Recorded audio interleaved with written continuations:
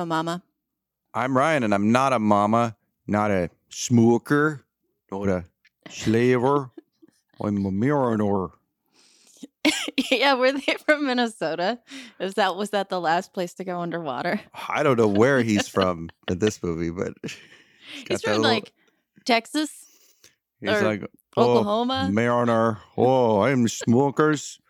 I want to buy your shoes. And this is Mama Needs a Movie. Today is raining in Los Angeles. Yeah, it's very appropriate. Can It's just started raining, and maybe it'll just never stop, and then we'll be covered in water. I think the secret is we have to keep talking about Waterworld.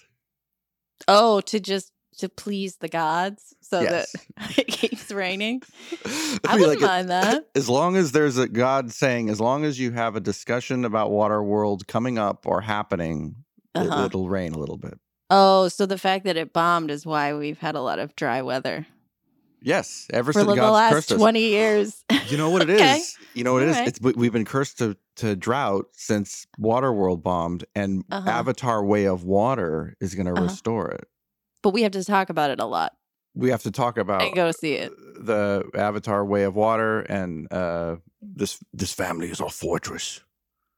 Yeah. The mistake in this movie, spoilers, is that he doesn't have a fish girlfriend. I think that's what we learned from the success of Avatar. He does not have a really cool fish girlfriend. Well, if they did a sequel, there would be a Yeah, because he had a fish mom or dad.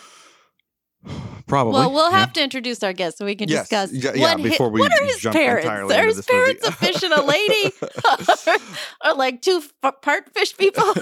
Yes, exactly. Is she? Okay. What was? I want the hot takes. What was the combo there? Our guest, I know and like so much, and you're meeting her today, I think, for the first time. You said no one likes her so much? No one likes her so much. What did you just say? They like her a little. I met her a couple of years back under very strange, stressful circumstances. But she's so funny, and we wanted her on the show for a long time. She's a busy person, so it's taken some coordination. But she was very lucky here to. We're lucky, and she's very kind here to clear a little time to talk to us today about this movie. I met her when she was writing for The Tonight Show, but in the time surrounding that, she has written for Bojack Horseman, for which she's received an Emmy nomination. Worked on an episode of Bojack Horseman that's very highly regarded in the series lore. And then also the upcoming show Twisted Metal on Peacock, which I've heard of. Mike starring Mike Mitchell. I think he's the star. I think Mike Mitchell is the star. I think he's the star. I don't care who's in that. It's him. This is a great writer and a very funny person, Alison Tafel. Hello. Hello. Welcome. Thanks for having me. Welcome to the show. How are you enjoying the rainy Waterworld that we live in today? I was very excited when it was raining when I woke up, because I was like, oh, perfect. I'm going to be on a podcast. I'm going to be in my comfies. I'm going to have tea, and I'm going to talk about water and Costner. It just feels like a great day. Whenever it rains, I think of Kevin Costner. I will. Now when I see a buffalo or when it rains. Either one of those things. When I see men who have gills coming out of their ears, I always think of the cause. I see it every time I see my postman. I think every time I see Wyatt Earp walking around, I think of him. Where do we stand? Not to get into this movie too soon, but where do you like Costner? Yeah. So how this came about with me wanting to see this movie and why I'm so happy you guys are having me on the podcast is I made a mistake by telling a group of men that I hadn't seen many Costner movies, and it was like, what? Like men love Kevin Costner. And I think I had only seen Field of Dreams. And then it became like, oh, you gotta see. And so my husband and I started like slowly embarking on like throwing on some Kevin Costner movies. And so I've seen quite a few. And then I was like, well, we got to see Waterworld. And my husband was like, I'm not watching that with you. He was like, I'll do anything. I'm not watching Waterworld. I was like, but I feel like that's a big one. And he's like, no. And so I was like, well, so I watched it by myself. This is like my grand finale, I think, of my like kind of slow marathon of Kevin Costner movies, and I watched it by myself. Alone, the appropriate way. It's like church, you know, you go alone, you commune with the movie. In this little Costner run, did you ever watch the movie A Perfect World? I did not watch A Perfect World. I would say that if you're going to add one more to the list, that's a great, because that's actually a very good Costner movie and a good Clint Eastwood movie. Well, that's a very classic. Every time I said I watched a movie, a guy would say to me, may I suggest this movie? Because he's actually really great in this movie.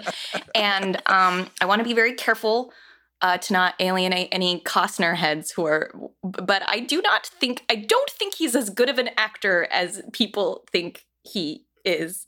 And this comes from me watching a lot of movies back to back to back with him. And seeing like, wait, he's a little the same in these. We call it a bag of trick. He has a really great bag of trick. And because everyone was like, oh, you got to see Bull Durham. And I did enjoy a lot of these movies. Like Bull Durham, I watched. Did you watch Tin Cup? The only golf movie that I think anyone has ever. It's a lot of golf. Happy Gilmore and Tin Cup. Yeah. Tin Cup, The Bodyguard, Field of Dreams, Robin Hood. And then this was kind of my, I feel like my finisher for a while. I'm not going to say I'm never going to watch a Costner movie again, but I'm just saying like I've noticed a trend in that Costner is very similar in every single movie. And there's some movies that I would argue you could put in a different person and the movie would be exactly the same. Right. Maybe even better. Maybe. I would add to those, though. I mean, I'm a woman, so I know it's weird for me to do this, but I would add two because I think you've missed in your selection the Costner sweaty sex thrillers. So there's no way out where he's with Gene Hackman. And then there's also Revenge. And both of those are really sweaty. They're based on the idea that we really want to see him naked. Yeah. And he's not any different in them, but the movies are different. I think my absolute favorite was Robin Hood in the versatility and stretch that he went with just doing an American accent as Robin Hood while everybody else is working very hard in that movie to be like authentic. And it's like, I like really, I mad respect it. Like, I'm just like, at that time, I think Costner is like, I'm Costner. People are going to buy tickets because I'm an attractive, fun person to watch. Like, he looks like a movie star. He's a movie star for sure. Yeah. Yeah, I guess. But yeah, I lost my mind when Robin Hood started and he was like, I'm Robin Hood. And I was like, like, are you Iron Man? Okay. I feel like in that movie, there's a half-hearted attempt in like a couple scenes. There's a couple scenes. You almost sound a little British in that, but then he kind of loses it. It's interesting. That stuff is fun though, because then it's a little Easter egg hunt for the scenes where you're British. Yeah. Fun. Waterworld, I know we won't. He talks funny in this one too, and I don't know what he's doing. He's doing like I guess it's the fish accent that he's. Well, it's Portuguese is an accent. He can speak Portuguese, which is great. You have Alison. We met years ago, working. When I say it was a strange circumstance, we met working on the Tonight Show, and we met like 2 weeks before COVID shut everything down. Every time I think of COVID, I think of you, Ryan.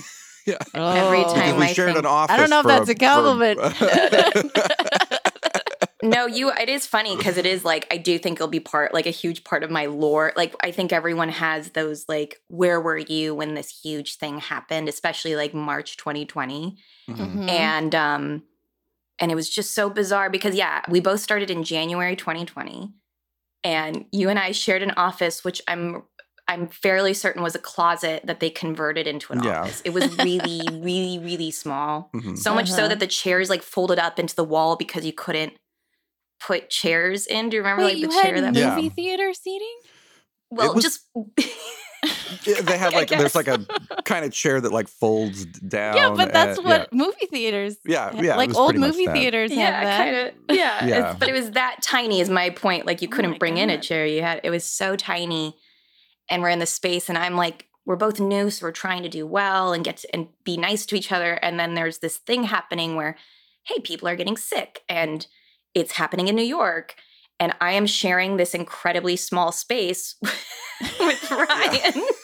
Yes. And I felt, in hindsight, at the time I was feeling like we weren't helping each other very much with calming down. I think we were really good at revving each other up of like, I'm going to go get hand sanitizer. Yeah, I'm going to do, like, we were both getting nervous. Because it was spread on surfaces. It was a surface disease. We all know that about. But also, I think we're both. I was definitely hypochondriacal. Me too. Yeah. About it. But I mean, definitely, we were bad roommates for that.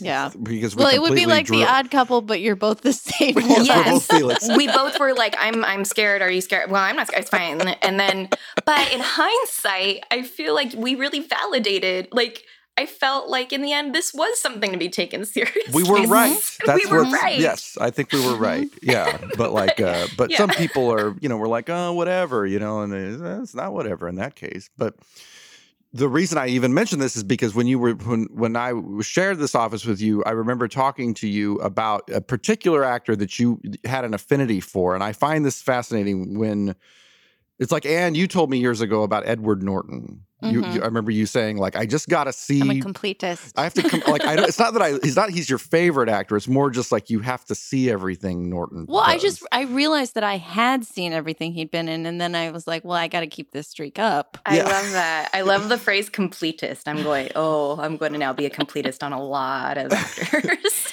I would say he's even sort of a little Costner-y, is that it's like, oh yeah, you like being in movies, you're never really amazing, but yeah.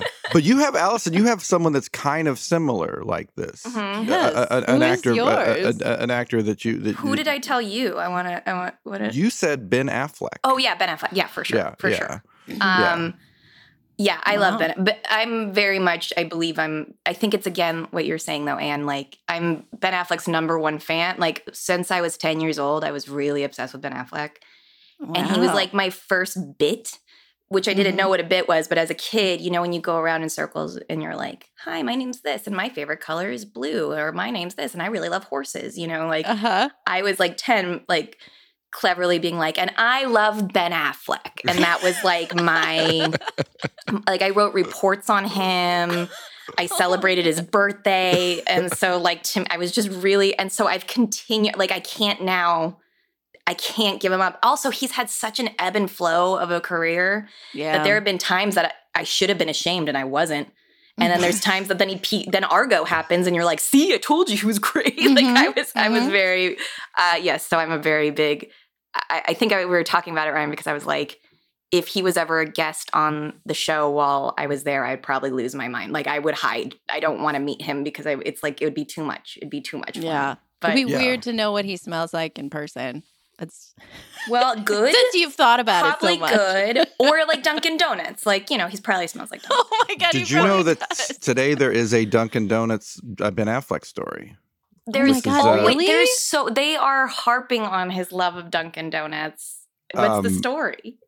I'll put it here in let me see if I can find it. I'll put it in the chat. We'll read. Okay, we'll this is read. We're gonna well read now I don't like this. This is the Daily Mail, a freaking rag if ever there was one. But it's British, so it's fine. But I'll show you guys the article here in the chat. Okay. The Daily Mail says drags health food fanatic Jennifer Lopez to his favorite Dunkin' Donuts for coffee. Oh, come on. It's so mean. I mean, I don't think he's dragging her. No. To a what is it, a bad donut place? Yeah. I think they're just harping on. I mean, like, what do you want? Yeah. He likes Dunkin' Donuts. Give me, like, does anyone not know he's from Boston? Please. Yeah, I know some people were him for Halloween. Because I also get inundated with yes. Pictures and things anytime. And so some people dressed like in a plaid shirt carrying Dunkin' Donuts and said that they were Ben Affleck for Halloween. Yeah. But did any of them just look really worn out holding a cigarette? Yeah. That other one? Yeah. Wow, that's a great, I should do that next year. That would be a really, really good costume for you. You just stand like... But I do. I love him with all my heart. And I'm really happy that he's married to J-Lo. Like, I'm very on board and I'm very excited. And yeah, he's one of the loves of my life. Yeah. How does your husband feel about this? Deeply threatened? No. Worried. That would be amazing, though, if your childhood crush, he was like, I'm seriously Yeah. worried you're going to meet him. I'm seriously worried. Yeah. Just don't become his nanny. Yes, don't become his nanny. Well, I have a poster of him that I've had since I was a kid that's framed. And my husband, when we moved here, he tried to be like, oh, we can't fit it in. And then we got to LA and my parents mailed it to me. Oh my I opened it and he was just like, God damn it. Like, what do we do? And I was like, well, we got to hang it up. It's so it's in our garage, which I guess is like a fair, place for it. But it's high. It's like, if you walked into my garage and imagined it was like a church, it's like in the middle, high up, like, so he's there. Like the altar. Yeah, like the altar of Ben Affleck. And it's a picture, it's a poster of him from Armageddon. Oh my, that's prime. That's prime him. Oh, you look so handsome. With the animal crackers on Liv Tyler's belly, that still strikes me as weird. Like, nope, it hasn't gotten any more. It's just weird. It's still really weird. It's weird to think that movie does it have an Aerosmith song in it? Oh yeah. Does it What? have an Aerosmith Are you kidding? song in it? So you're That's watching all it like has.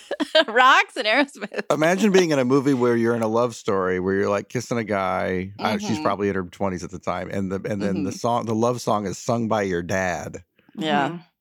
But she didn't know it was her dad until she was absentee older. dad. So Absentee dad. And also, she had a poster up of him in her room and had a crush on him because she didn't realize that was her dad. No, really? That's Is that the true? story. She did not know that was her dad. And she was kind of like, oh, I have this like weird feeling about him. She didn't look in the mirror and go, yeah, because that's my dad, obviously. Ugh, yeah. Weird situation. But Ben Affleck. Love him. If Ben Affleck was in if Ben Affleck could be any of the characters in the movies that I've seen. Like he'd be great in Bull Durham. He'd be great. Baseball player. He's kind of I almost feel like he could redo every Kevin Costner movie and it would be like, yeah, it's about the same. He would probably do it a little bit funnier. I think he could probably take on any of those roles with a bit more humor. You don't think Kevin Costner sees the humor in himself? I think Costner's kind of funny, but he's not funny, and I think he had a stretch where he really did take himself seriously, and so. Yeah. But, I mean, they're both writer directors. They are. Yeah. They have they're to. They're sort of similar. Yeah. They're sort of similar roles. You're Alison. You are from Colorado. Yeah. From Denver. Well, just outside of Boulder. I'm from a small town called Longmont, Colorado. Yep. Oh, outside of Boulder. Okay. Yeah. I I say so Boulder pretty. instead of Denver because Boulder sounds cooler, but I'm also just outside of Denver. I don't know. It's all Right, they're pretty close to each other. But Yeah. I do see what you're saying. It's like Denver is like, yeah, whatever, it's a big city. Boulder is like, it's got Vibes. bouldering in the name of it. Vibes. So did you climb a lot of boulders? Or ski? I sure didn't. I sure didn't. People ask me about skiing, and I'm like, no, that's like it was a rich person sport, or you were devoted. You either were one or the other, and I was neither of us. You were I've like skied twice climbing in my life. mountains. Yeah. Yeah. I was an indoor kid. As a classic comedy writer, as an indoor theater kid, I liked dodging the sun as much as possible. So even though I grew up in a beautiful mountain town, I stayed inside and watched TV. That's how I grew up. I guess it's not shocking because you had a bit about Ben Affleck when you were 10. Yep. That doesn't really sound like you were doing a lot of skiing. Yeah, we had a cabin growing up, and my favorite thing about the cabin was my whole family would be out like hiking and fishing, and my parents would bring a little TV, and I got to pick any movie rental I wanted. So I could go all the way to the mountains to sit inside the cabin to watch Buffy the Vampire Slayer, the movie, on a tiny TV screen. That does Loved sound it. that's what a vacation is. You get to do what you want, and they were open enough to let you do what you wanted. Yeah, and there's a fireplace, so I was with nature. You know, I was Yeah, there. burning there's nature. There's elements around. You don't have I to be smelled looking like at a a tree. fireplace and was watching, Cool Runnings, and it was like the greatest. Isn't it weird how camping that's some of the best like TV watching I've ever done in my life is traveling somewhere else and being really tired and going into a hotel and turning on a TV, and you're just like, I'm so happy that Jack the Giant Slayer is on TV. I've never been more happy in my life, and I'm here to see some site in some town or whatever that I traveled all the way to. But I'm so happy that I have TV. Do you have a favorite destination? Yeah, that's what I was going to ask. Yeah, I must know. I must know what is a one that sticks out, like a specific one that sticks out in your mind. Then. Well, I mentioned Jack the Giant Slayer because I don't even know if I remember anything from the movie. I just remember checking into like a La Quinta Inn one time and that being on, just going like, this is what hotels are all about. Yes. Is this where I remember like going on it was a rare trip as a kid that that my family went on, and but my uncle came. And my uncle was like kind of a hard-working guy. Like he just worked all the time. And the one with cars? Well, yeah, he had cars. He had a roofing business. And we went to the beach, and we were like sitting like at a place like right on the beach. And he never went out onto the beach. He was so tired that like on this little trip, he just sat and we had like some movies taped off of VHS, and he just sat and watched the movies that we had. He watched like Quiz Show and like whatever else we had, and he had a great time. He was having that experience of just like, I'm just sitting in a room that's not my home and just watching movie after movie, and I remember that very strongly. Indoor kid moment. Yeah, I was just at a wedding. I was looking it up on my phone because I was at a wedding this past weekend. And a bunch of my friends were all in the hotel, and we all had an extended conversation of best hotel TV. Like, so it's not movies, but our list was. I found it because I wrote it down, and it was a long discussion. Diners, drive-ins, and dives. Number one. Oh yeah. Number 2, Dateline. Number 3, for some reason, repeats of The Office, but asterisks. Not Spader, not post. Steve Carell years. Right. Mm-hmm. Right. And then Harry Potter. Mm-hmm. Harry Potter is always on. Mm-hmm. Movies of the caliber of what is it? You were just saying James and the Giant. Jack the Giant Slayer. I just thought of another one. I think Ann and I, you and I were in a hotel once, and Percy Jackson. We used to date, but we don't currently date anyone who's confused. Yes, anyone who's currently dated. Ann and I dated for a long time. We have not dated for a long time, and that's the. Yes. Well, I feel like we're gonna have to do this at the beginning of every show now. No, we don't. It's not complicated. Anyway, go on. Percy Jackson, Lightning Thief. I remember turning. See, that's like about that caliber. Wasn't me. Oh no! It was. Did you have an affair with Percy Jackson?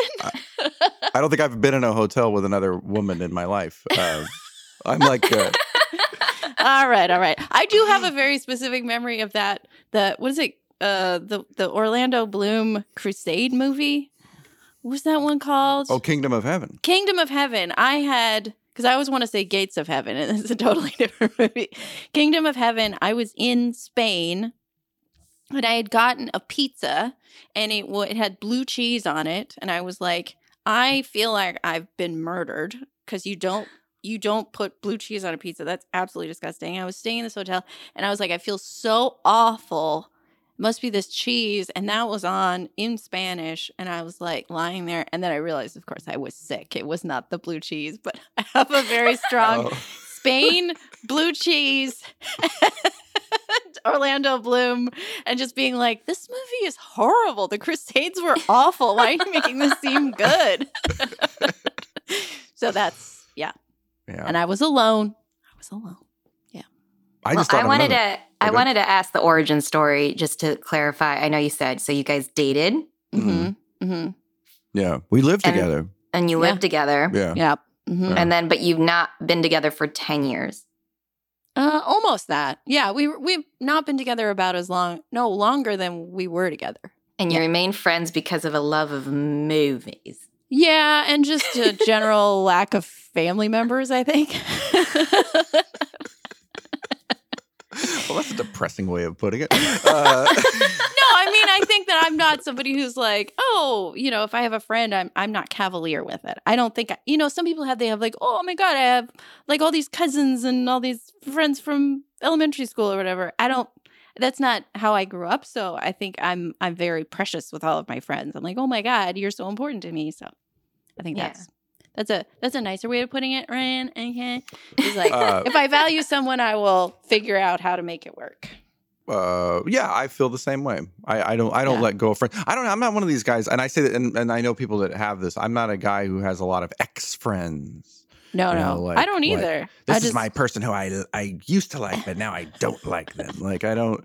And you don't have a lot of nemesis. I don't have a lot. I don't have any enemies.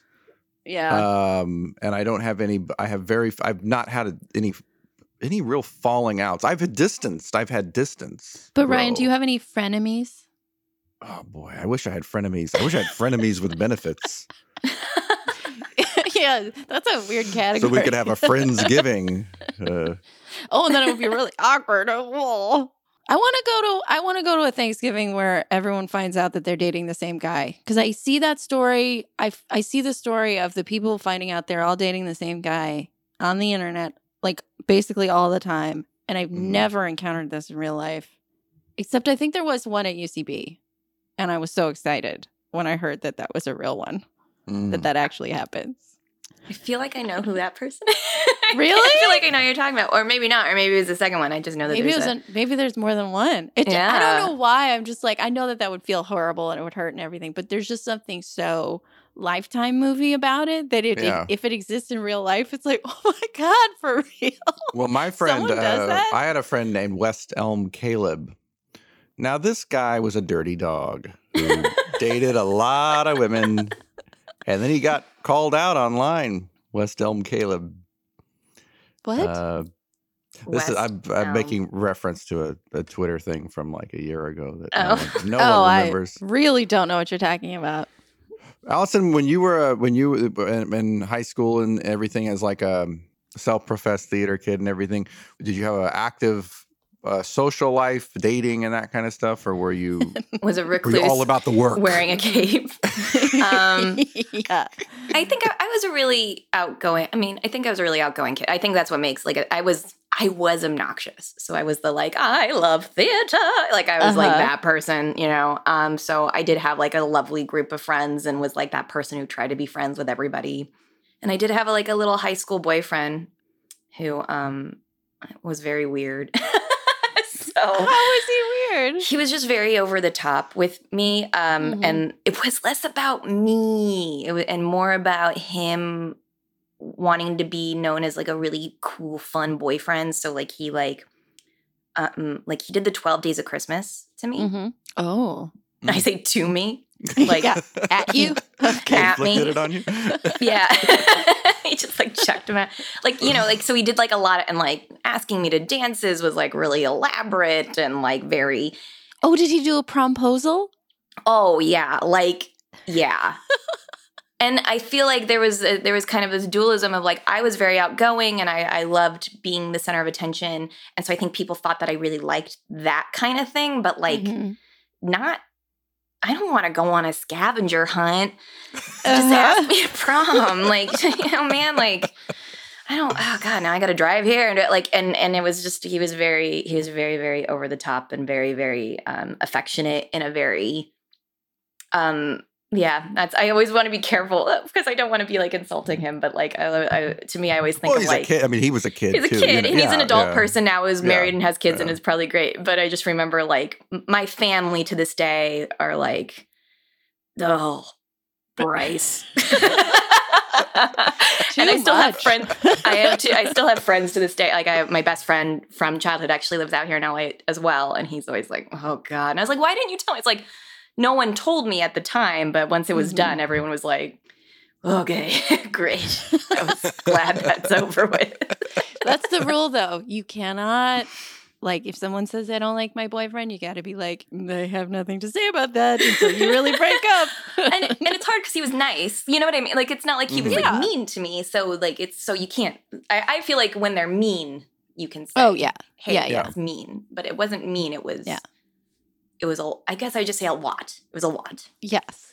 It was theater. Yeah, it was theater. It was very theater. I think this is a common, I think about this sometimes with girls that this was never successful. if you wanted to like tell a girl you liked her or show it or in some way or something. I feel like I was like the most obnoxious person in the world. You only recognize this behavior as you get older, but I think I was really kind of I think like if I had a crush on you, that was like the worst curse in the world because it usually implied something. I would put you in some kind of awkward situation where I told you and then made you react. And now that I think about it, I'm like, God, it wasn't that I'm not like a malicious person or anything, but some of the situations that I put young women in as a young man and is I feel really bad about now, like but you were like 14. Everyone's exactly. stupid. Yeah. When you're younger, you don't know. If this was last year, I'd be like, you should have taken the temperature of the the climate of society and not backed her into a corner. But when you're 14, come on. Yeah. So how did your I have to ask this because you had an over-the-top boyfriend. When you married your husband, because engagement stories are always so fun, but like, how did that sort of like... My husband is super normal and super and wonderful in that. He also doesn't do comedy, which I always call him like he's civilian. Oh, thank God. That's great. That's great. That's everyone said. I'm like, he always wants to be like, hey. So I always have to say, he's very funny. He is funny. Mm-hmm. Like, I think he doesn't have to be professionally funny. No. And sometimes that's the worst is when he nails it and you're just sitting there as like the comedy writer being like, fuck, that was really, really funny. And I can't be funnier than me. Yes. Yeah, no, he did it correct. We went on a trip and we also were together 12 years before we got married. Wow. So we were together so long that I didn't really think we were gonna get married because I didn't really, besides like center of attention, like wedding sounded really fun. I didn't really care all that much about like, God, we never did ring discussions or anything like that. I kind of felt like him moving to Los Angeles from small town Colorado to Los Angeles was a solid enough commitment in our relationship. Yeah. So it was a big, big surprise. And it was just the two of us like on a pier in San Francisco. And I was so thrown off because the whole day we're doing San Francisco sightseeing. So like I had drank a lot. And I had a bunch of sunscreen on my face because we were outside. And then we went on a tour on a boat. So my hair was all messed up. So I was just like sitting like, okay, I'm going to go shower for dinner. And then he's like, I have something to ask you. And I think I was like, here now? What? Oh, great. Yeah. And then he's like, can we get a picture? And I was like, no.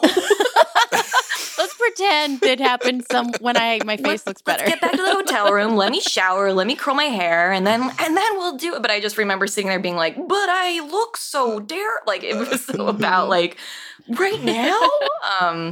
But it was very, very sweet and a really, really fun surprise. And I just couldn't believe we made it through like a whole day. And he was so calm about it. He was like, yeah, like we had a whole day where he had that ring on him while we were like going all around. So like that was it was really great. But I loved that he knew like, please don't do like a, sports arena. Yes. Please don't do like a kiss cam. Yeah. Or like proposal. I don't need I don't need my parents dancing to Bruno Mars. Like I don't need any of that. Please don't do that. And I think sometimes people think because I'm outgoing and because I like, performing that is something like I like. And because it's similar to like, I don't really like karaoke, which blows people's mind. They're like, you don't like karaoke? And I'm like, it's too much pressure. Like, I don't like any of that kind of stuff. So I felt like he was someone who really knew me to know to like catch me off guard after I've had it was those coffee drinks that they make we were doing such touristy stuff. The coffee drinks with the alcohol in them. I don't know what you call them. The fancy coffees. Irish coffees. Like Irish coffees. Yeah, with the Ghirardelli chocolate. Yes. And so that's where we were. And so I had one and then I was like, oh, let's have one more. Let's have one. So I had like 3 in me. So I'm like jittery and kind of drunk. And then we went on a boat and I was like, woo, boats. And then he proposed to me. So like, I think him catching me so off guard and feeling so like, okay, was actually quite perfect. It was great. Maybe that was his plan. He was like, I gotta get you like high and buzzed and on off balance on a boat, and you'll say yes. Well, I just don't know why he didn't say, I've talked about this. I was like, well, why didn't after one we go, no, let's go do other stuff. Instead, you were like, okay, like, sure. It's like, because I want you to be you, make your own choices. And you are a fucking lush. So let's be real. Yeah, that's what I'm marrying. I'm into it. Well, speaking of on a boat, you on a boat going, woo! Yes, there's a lot of that. Waterworld, 1995, a notoriously over-budget movie. $172 million, partially because the set was destroyed in a hurricane and then rebuilt at Universal Studios. I mean, no, it wasn't, but that's where I saw it. Worth every penny. Great set, real every rusty. Penny. You've seen, Alison, you must have seen the Waterworld Stunt Spectacular. Yes. Okay, so that was also why I was so surprised that my husband didn't want to watch it with me, is my only context of the movie is the Waterworld Stunt Show at Universal. And it is really, I don't care who you are, that is a great show. It is. It is so, has no reason to be as good as it is. So the first time I saw that, I was like, how could this be so great? And then how could the movie be that bad? And so now I know that is true. Well, it's because the main expense of the movie was these sets. And so they were like, well, let's just build the set and have... I thought that there was something in this movie that I was surprised by, is like, how come steampunk pirate never took off as a thing? Because that's kind of what these are. Like, like steampunk land people, I feel like I see. But steampunk pirate stuff, you got to go on a boat. As much. You got to go. I'm sure they have conventions on boats. Well, I don't know. I don't get the emails from the steampunks. Yeah, I was going to say, I'm positive they exist. I'm positive someone listening to this right now just sat up being like, what? And they were like, oh my God. They have their like eye patch made out of coils. Like, what are you talking about? This is such a genre. Yeah. Their striped pants. They it's an interesting, I would say the money is not on the screen with this movie. Well, with the exception of there's like one or two sequences. There's a big sequence kind of near the beginning of the movie. Where he pees in it, where it pees and it filters. Well, that's the first thing. Well, starting really at the beginning. That's the only part of this movie I remembered. I realized watching it, I was like, oh my God, that's at the first scene of the movie? That's all I remember from this movie. Well, you know what I didn't remember? I remember that he drinks his own pee, but the shot... Filtered. It's filtered. I want to clarify. clarify. Gross. They thought of everything with this movie. They thought of everything. Yeah. They were like, he's a genius. He's a fish. He has limes. So even fish people need limes so they don't get scurvy. And also, don't fish drink their own pee? They do. So why does he need to filter it? So many questions. Yeah. Well, he's not fully fish. He's just he's he is half gills. fish, half human. Like, does Ariel drink her pee? No, I hope so. But I hope they do it in the new one. Yeah. We'll find out. Or I'm protesting. That would explain some of her decisions about men. She was drinking pee all the time. Like, you gave up your voice for this dude? Ugh. I'm a hard no on showing Ariel to my child because I will show her Waterworld before I'll show her that damn terrible As you movie. should. I mean, I will start with Waterworld, because I was anticipating, like, my husband won't even watch it with me. I'm not loving this marathon of Kevin Costner movies. So I think because I went in with such a low bar, I don't think it's that bad. Like, I actually had a fun time, and I feel like it feels like a 1995 action movie. I think it's so of the time. I love that it was expensive and stupid. I love Dennis Hopper. The bad guy of Dennis Hopper is so good. Like, good in terms of like, hey, do you want to see what an action movie was like in the mid 90s? This is that movie. And I think people put it off to the side because that was such a time period of like Nicolas Cage movies, and like, I just love that genre. But to me, I'm like, yeah, it's this and unnecessarily expensive and full of water. And like, that's what made it so expensive. Water's so expensive. And I just kept watching it being like, this is ridiculous. So I I'm aware it's a bad movie, but I did have a lot of fun, and I'm someone that isn't great at like hate watching something, but I really did have a lot of fun watching this movie. Yeah. I'm alone in my house with my cats. Like, this is great. Why is no one watching this with me? Yeah, it does. It does have. I think it does. That scene towards the very end where there's an explosion and they're being raised on a rope into a hot air balloon, and it's obviously a green screen, and the explosion's behind them. I was like, that's a 90s action movie. That particular frame is so, it just doesn't look like that anymore. Those explosions, they actually look real. And now that little edge that's around him is like you can see blue screen on the because of his hair. It's like, oh man, that is a genre unto itself. I think that this perspective that Waterworld is not bad is kind of what most people who see this movie walk away from saying. I feel like it is not that bad. It is classically not a bad. I saw it when it came out, and I remember going, it was pretty good. Like, well, not significantly worse, I think is how I would put it. Not significantly worse than other movies like this, where it's like you have an anti-hero who likes a kid and is nice to a kid. It's like, oh, you have the bare minimum structure to this story of like he's a loner, but he's gonna take care of a kid. It's like Shane. It's just Shane with water and gills. Yes. I love that it checks all the boxes of like character actor. I was trying to look up who it is, but like character actor who's the balloon guy. Mm-hmm. So you always have like a funny character actor. Michael Jeter. Oh, thank you, because he's. I know him from Sesame Street. He's the guy, like the little fun guy, and he's also in Sister Act 2. And so it's like a fun little character actor.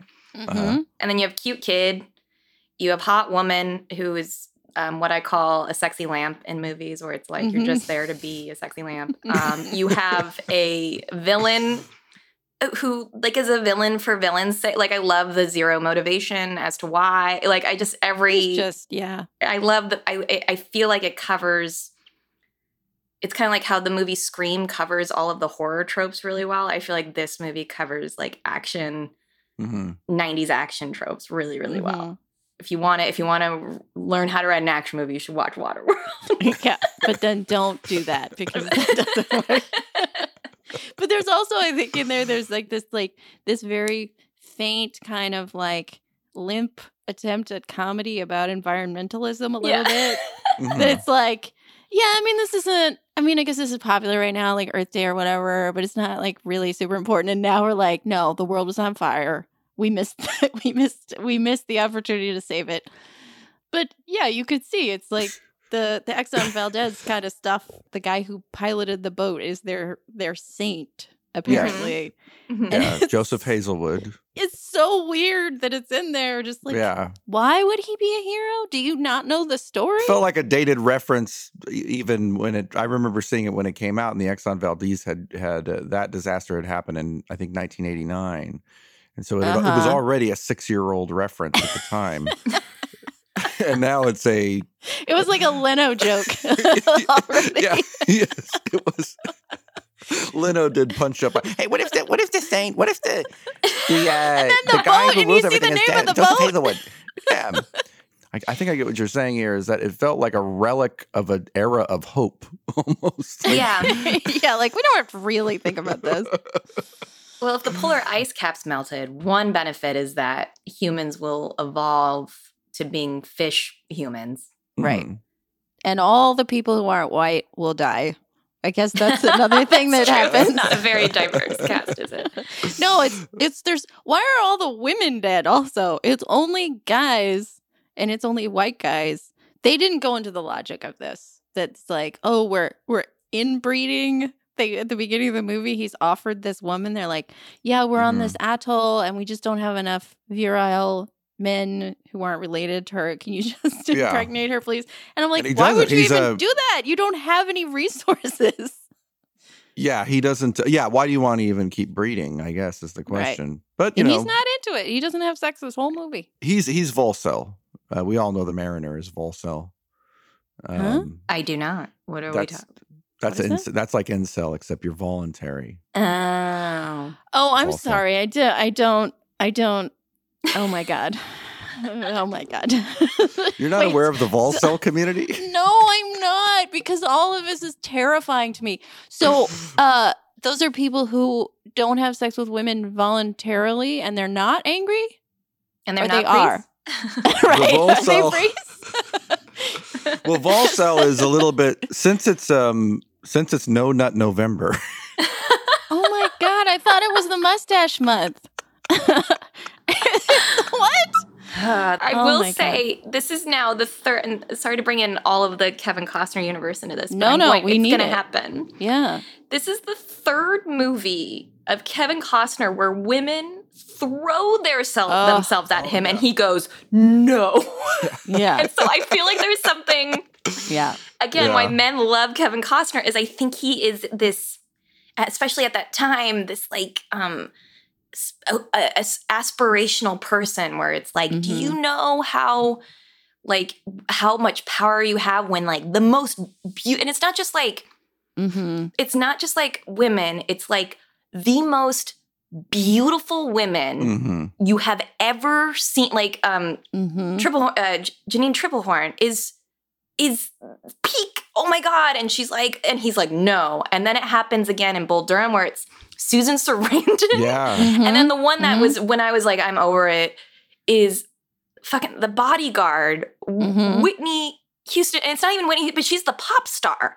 And she's throwing herself at The Bodyguard. And he's like, no. And it's like, what is, why? And so I feel like there's something, I don't know what it is. I want to get really analytical about it. But there is something being projected of like men who are so sexy that they turn down women who, in my opinion, are way out of your league anyway. Well, I think that that's part of the appeal, though, to women, too, is that he's like, no, I think the power thing is part of it. He's very powerful, and it's like he has the awareness that he's powerful. Because in this movie, he's like, I didn't want to have sex with you because you didn't want to have sex with me.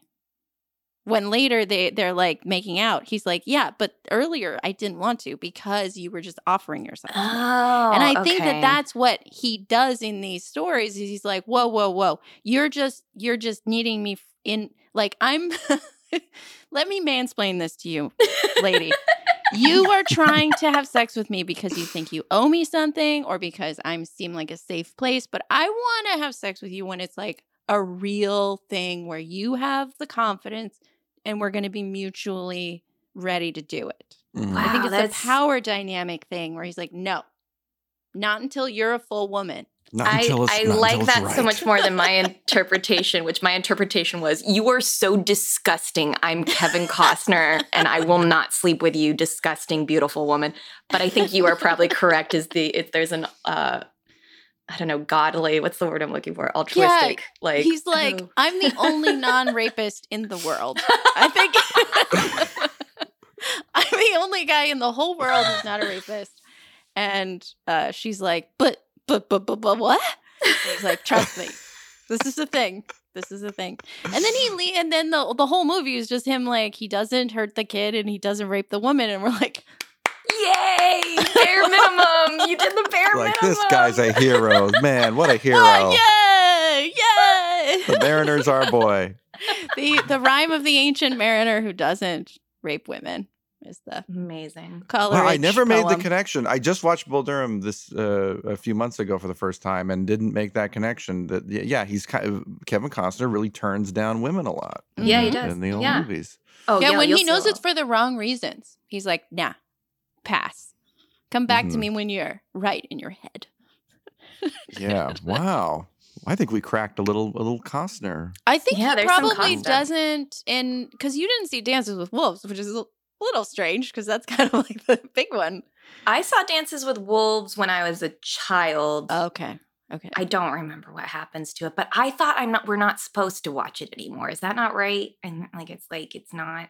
Oh, it's problematic now? It's problematic? Is that not true? Oh, because it's a white savior? Yeah. Yeah, I think that's why I left it off my list. It's a white woman playing a Native American woman. Right? Isn't she is a white woman who was like taken in by the natives. And I don't remember. She is. Yeah, that we are only really comfortable with seeing white people doing it under buffalo skin.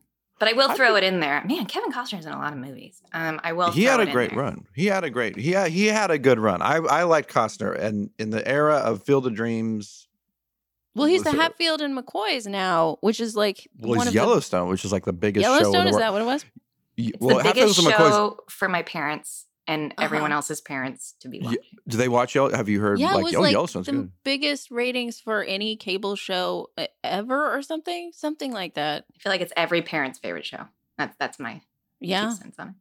Because they can't watch White Collar and Burn Notice. Like, they're not on anymore.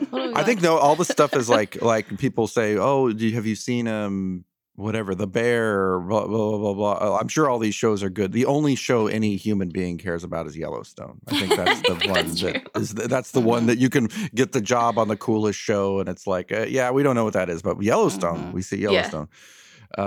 Hatfields and McCoys, by the way, I watched actually not long ago, and that is the same director as this, Costner and Kevin Reynolds.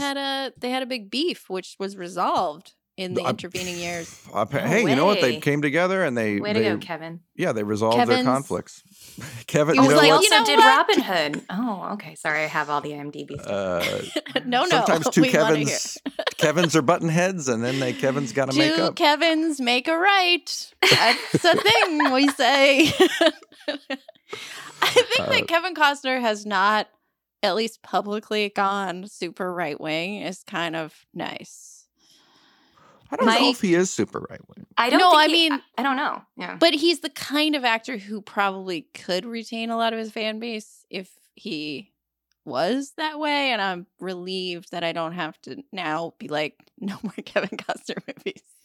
Mm-hmm. My only Kevin Costner story that I kind of have is because I feel that I need to do a shout out to. I have a friend of mine who's a clown. Of course, you always want to mention your clown friend. Yeah, well, because I love him with all my heart, and I'm developing stuff. I want to make a TV show with him. His name is Puddles, and he's on a show. He was on like America's Got Talent. Puddles Pity Party is his thing. I think I might have seen him before. Yes, he's incredible. You should look him up on YouTube. That's why I'm like, look him up.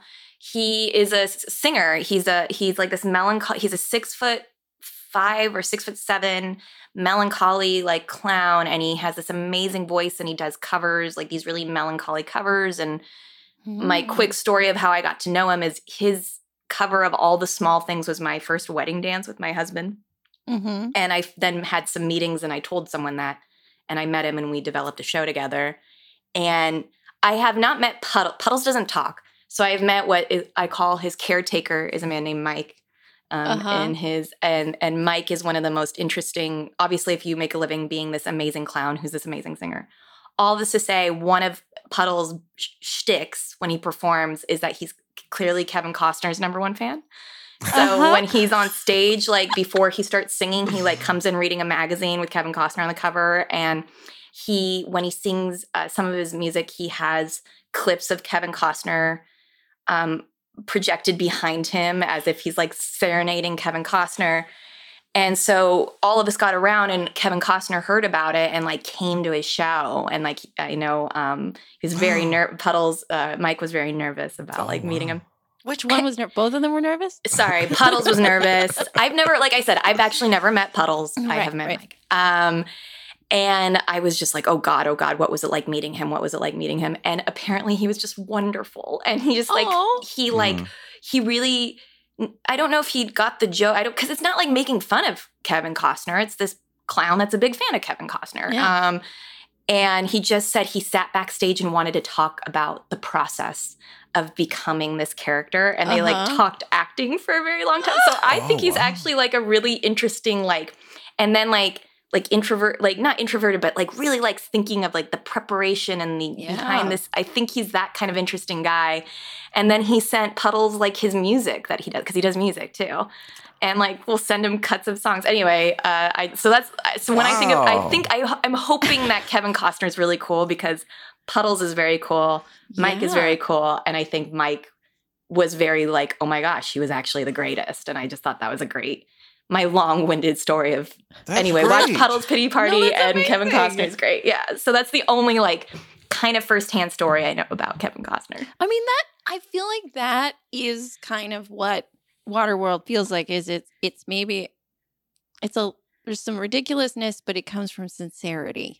Yes, he feels utterly sincere in this movie. It's like, Yes, I yeah. don't know if you're right, but you really meant this, and it's like, it's a little bit stupid, but you meant it, so I can't really hate on it that hard because it's so sincere. Mm-hmm. It's also like a batting average, to use a baseball analogy, like he has like his batting average for when he connects to an audience is pretty high. And occasionally you have these Postman type movies, or this movie. This movie actually isn't a box office failure. It was an internationally it went on to make its money back.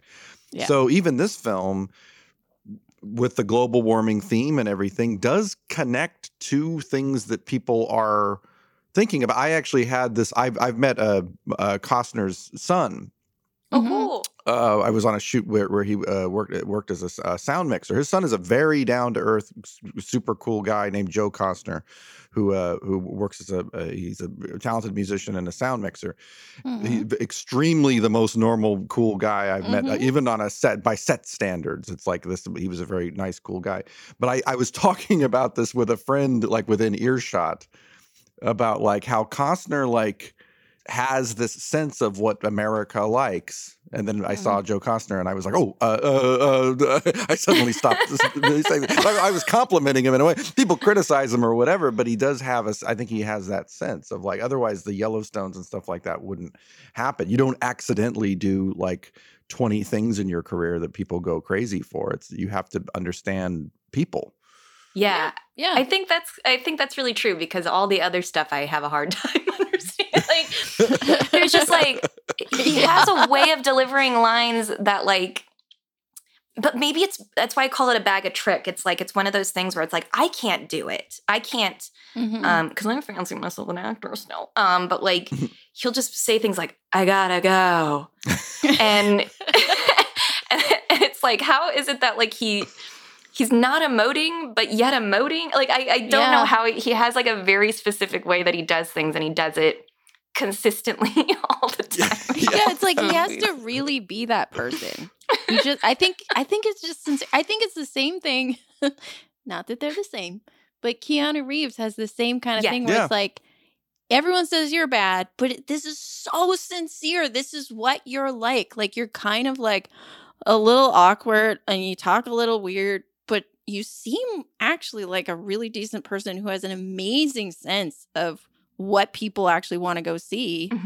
And you just keep nailing it. And it's like, who was it that this was just like, River Phoenix and Heath Ledger are dead, but Keanu Reeves is alive. Who was it? It was Matthew Perry's biography. Matthew Perry just Matthew came out with a book. It's in his book too. And I was like, that's not cool. Careful, buddy. He doesn't deserve to die just because he's not. Careful, Chandler. Chandler, could you be more awkward? But I think also those people, maybe it's like, maybe being sort of like yourself in movies, it gives you a chance to be an actually content human being, where like the best actors in the world are just like such a mess. Like Dennis Hopper was such a mess and so committed and so nuts, but it's like, maybe being a one trick guy is a better life. I think I stole this from a colleague of mine named Andy Schwartz, and I feel like I always assume people are going to hear everything I do, so I want but like Andy, I do. Yes. Andy, shout out to Andy. A bag of trick. I feel like I always say like they have a bag of trick, but it's a great trick. Yes, it's a great trick, and so I always like using that of like having a bag of trick isn't necessarily. I think there's kind of two types of actors out there. I think there's the bag of trick, and then there's like the chameleons, right? There's the people who are unrecognizable, and there's the debate on which one is better.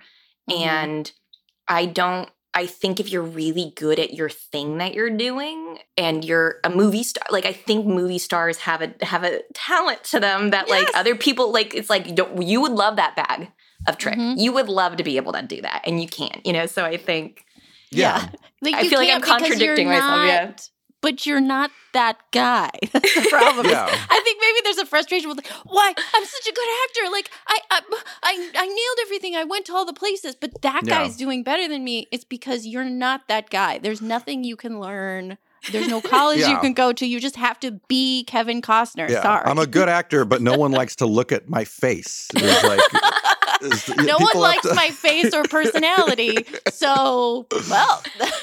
And I think nothing, showcases that more than Waterworld, because what a ridiculous. He also has long hair in the movie. Like everything, it doesn't work without. He does him. give them haircuts, but he doesn't give himself a haircut. He doesn't. Yeah, Mariner don't Punishment get no haircut. haircuts. Yeah. That's a very specific thing. God. I think that Costner is like, the rap on him for years was that he was like a Gary Cooper-esque actor, and that he's kind of kind of muted, and like the only thing I would say is that I think a Keanu would be a better choice for this kind of movie, because you would believe him as a fish man. And there's something about Costner's very American skin, his very kind of normal American persona that you go his wrinkly sunburned face. Yeah, that everyone you just has? go, I don't believe that's a fish man. Where if it was Jeff Goldblum or something, you'd be like, ooh, that's a that's a total fish man. Yeah. It's see, my saddest thing with watching this movie is what I would propose is Waterworld 2, where clearly we would be going underwater and seeing his next adventure, because he leaves them in the end. They were trying to set up for a sequel, I think. Yeah. Mm-hmm. It feels like it, I'm assuming. Yeah. If Waterworld 2, Keanu's like king of the fish people. Like, I would love to see Keanu Reeves and Kevin Costner in Waterworld 2 together in 1997. Would have been pretty incredible. They're in like a little, they're under the sea. Ariel's there, but she doesn't have legs. And they're like, we have to go on an adventure, because who's another character actor that's not Dennis Hopper who would have been at the time available? Like Willem Dafoe. I'm probably using speed villains as the just go through all the speed villains. Yeah.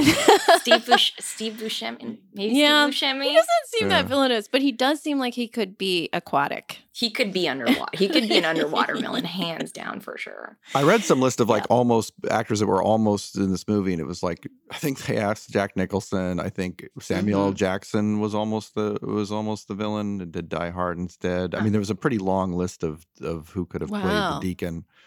But they couldn't cast Samuel L. Jackson because he would die at the end, not in the middle or beginning of the movie.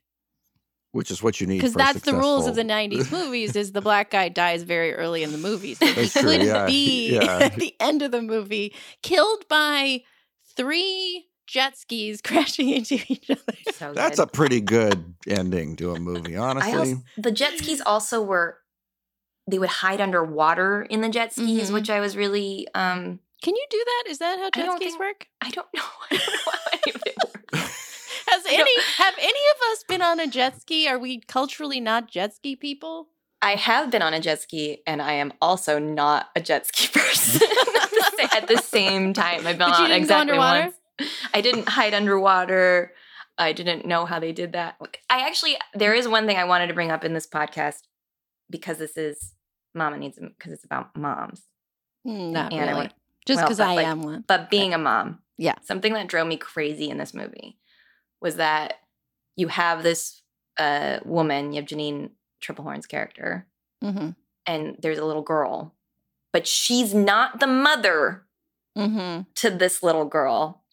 And I feel like that was a decision that really bothered me. Like, why couldn't she just be the mother? And I think it's because it's like, well, she has to be a sex symbol.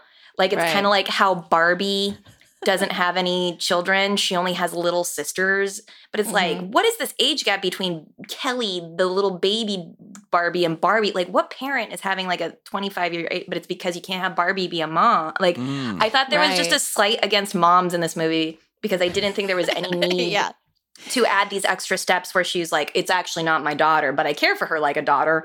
And unless it's like she's supposed to be this magical, I know she's a magical kid or something and was born with the tattoo or something. So maybe she was immaculately, just came to be. But like, I felt. She magic? I don't know. I thought she was just a child who'd been tattooed by her parents who then died. But how did she get separated from them? And why didn't anyone just write down the tattoo? Why did they act like they needed her? She's not like a like one of those Staples buttons, the easy button. Yeah, like it's not like you go there when you have the kid. So I do think that, single mom is a category that is okay in theory, but it's like, oh no, but then I'd have to deal with this kid all the time. It's better when the kid is separable from the lady. Better when you can dump the fucking kid. Yeah, you just well, go back to your real parents who are dead. Oops, I guess now you're the mom. I think, I do think there's something less sexy about a lady who has a kid who's like, yeah, but I love this kid. Like, duh, of course you do. It's much more exciting when it's like, I love it. I love this kid. Not my biological child. Somehow this is possible. Yeah, so you think it makes it more exciting? It's not a disrespect to possibly writing a single mom? Well, I think single moms are yuck. I think single moms are yuck. I say this as a single mom. I think you come with a thing that is like, yeah, but seriously, no matter how much I love you, I'm always going to love this person more. It's like barf. And I think in this, it's like, maybe I'll love you more because it's not really my kid. That's right. Okay. Yeah, I think it leaves the door open for her to be like, I love you the most, and the kid is great, but that's not really my kid. The Mariner, maybe, I don't know. He's very critical of this kid. He's always saying, like, you talk too much, kid. And she doesn't talk. She barely talks in the movie. But he doesn't like talking, and he does this thing in the movie which is so hilarious. She finds a box of crayons in the hold, and then she's like excited and she starts coloring on his boat, and he rubs it off. He's like, don't play with my things. He doesn't say crayons, but that is the most child thing to do, to be like, you play with my toys. I don't know. Like the fear of toys being played with. I laughed out loud at that part because I was like, this Mariner did not grow up with siblings. He's definitely an only fish child because this is a ridiculous way to behave. And also sort of poignant that he doesn't understand that crayons are for children because that's the world that you live in. This is a box of crayons from a drowned school of children that he's now like, I don't know what this is. It's just colors. Very sad. Very sad. Yeah. Sorry, I made it real sad. But everyone on Earth is dead except for some white people.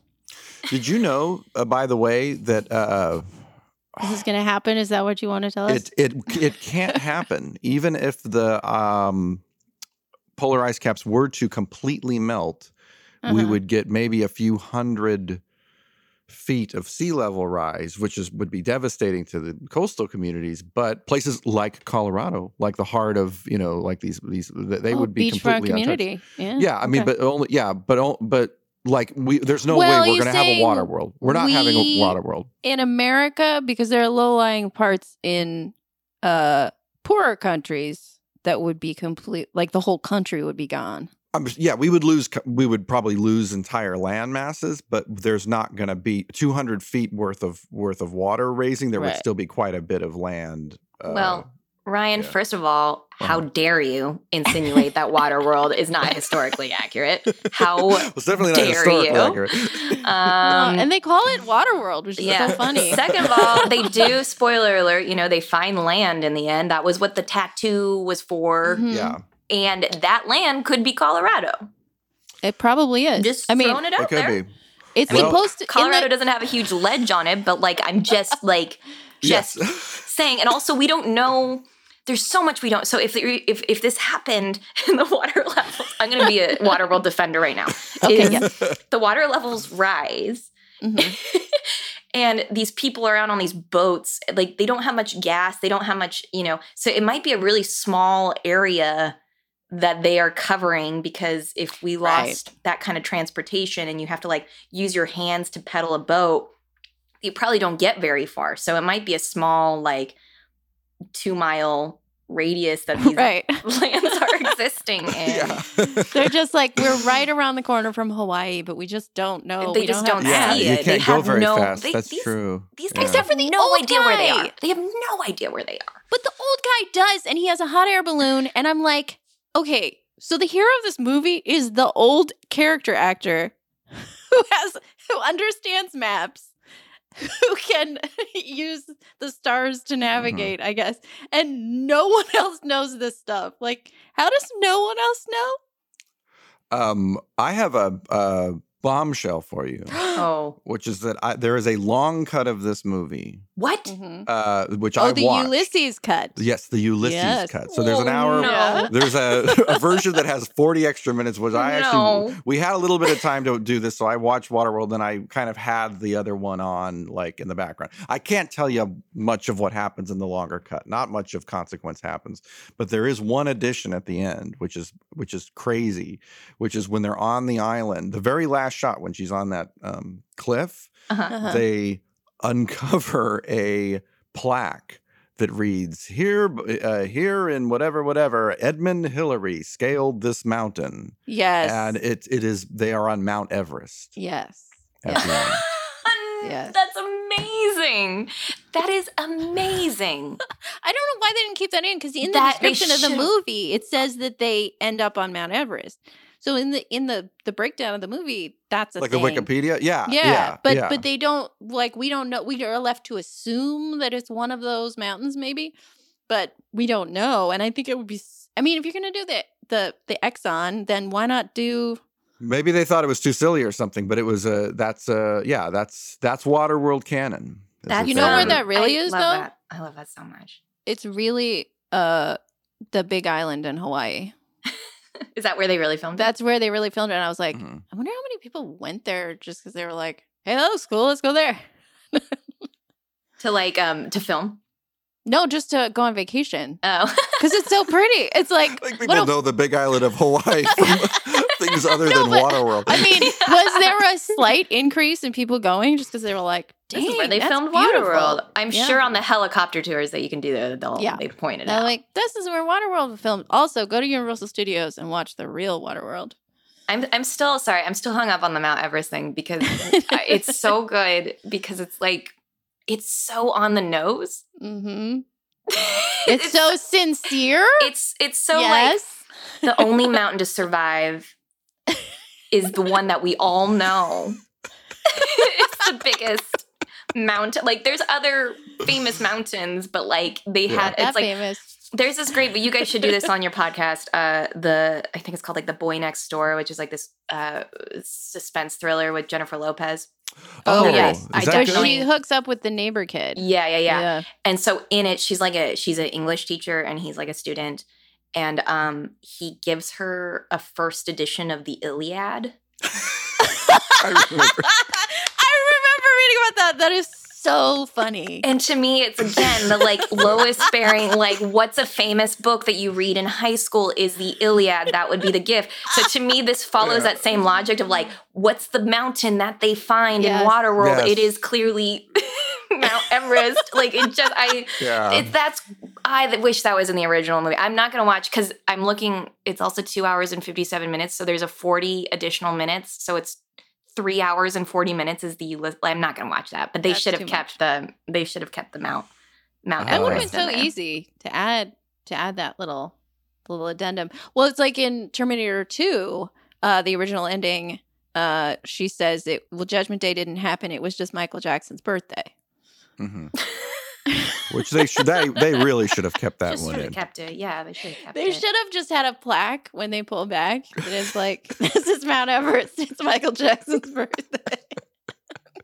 I love a good plaque that, like, well, I could go on other like on the nose things, but it would ruin a lot of movies. There's so many movies you guys should watch. I had a recent on the nose thing, which is I saw that movie Tar. Oh, you did? Oh, okay. And Tar is directed by the inventor of Big Chew. Yes, directed by Todd Field, who invented Big League Chew. Did he really? He did. He was a ball boy. Wow. And he co-invented Big Chew. Ryan just told me this, so I when he was like 17, yeah. Insane. So yes, Big League Chew co-inventor Todd Field's movie Tar. But there's a moment. The whole movie's like very dense dialogue about classical music, and then there's this part where one of Tar's students doesn't like Bach, refuses to like Bach. Sure. Mm-hmm. And she says, "No, but listen, I'm going to play you some Bach," and she plays Bach, and it's like track one. disc one Bach of song Bach's greatest hits, and I'm like, Yeah. that's to me is like, even though that movie's like dressed up as very sophisticated, I'm like, you're doing just kind of the obvious. Tar's also an EGOT in that movie, which struck me as a little bit obvious, like a little bit. Like here's how we explain to an audience like success, or how we explain art, or we explain like yes. She's won an Emmy, Oscar, Tony. Oh, this is a successful classical composer, everybody. Yeah. Just so you know. I and a woman theater. at the same time? Yeah. Oh, but I bet her personal life has really suffered. Wouldn't you know it? It's complicated, I bet. I bet you it's pretty complicated. Mm-hmm. I think Dennis Hopper's fun in this movie. He's great. He thinks he's in apocalypse water now. Yeah. There's a little bit of a quality in his performance, which I'm like, he seems a little bit, not to pun intended, he's a little bit adrift, I feel like, there's moments where I'm like, they're really just making this guy act.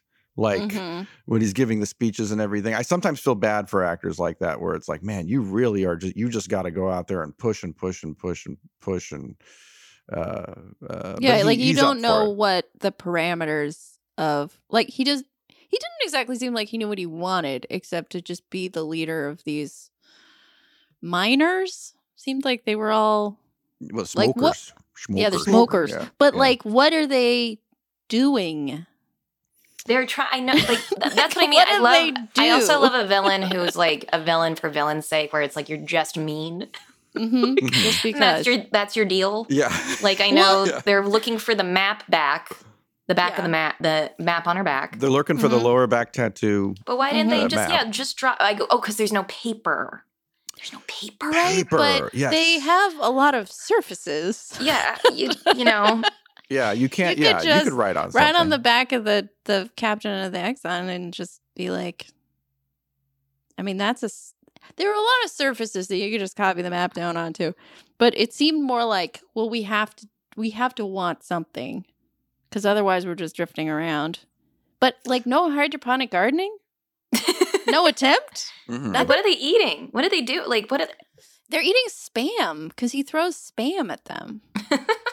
They have a ton of cigarettes, and they do seem to have food, even though, like in the atolls and stuff, they seem to have food. Yeah, and Dennis Hopper loses an eye, right? Yes. Why? Like this is what I mean.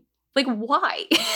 Like because it's now a cooler villain. Like it's like because I felt like they wanted you to really care that he lost an eye, because all of a sudden it was like, and now he's the villain. Like it's as if like an origin story of a villain in a comic book, like when you see like Two-Face in Batman, where he like gets his face burned and he turns and he's like, now he's Two-Face. Like I felt like there was this thing where it was like, now he's still the villain from the beginning.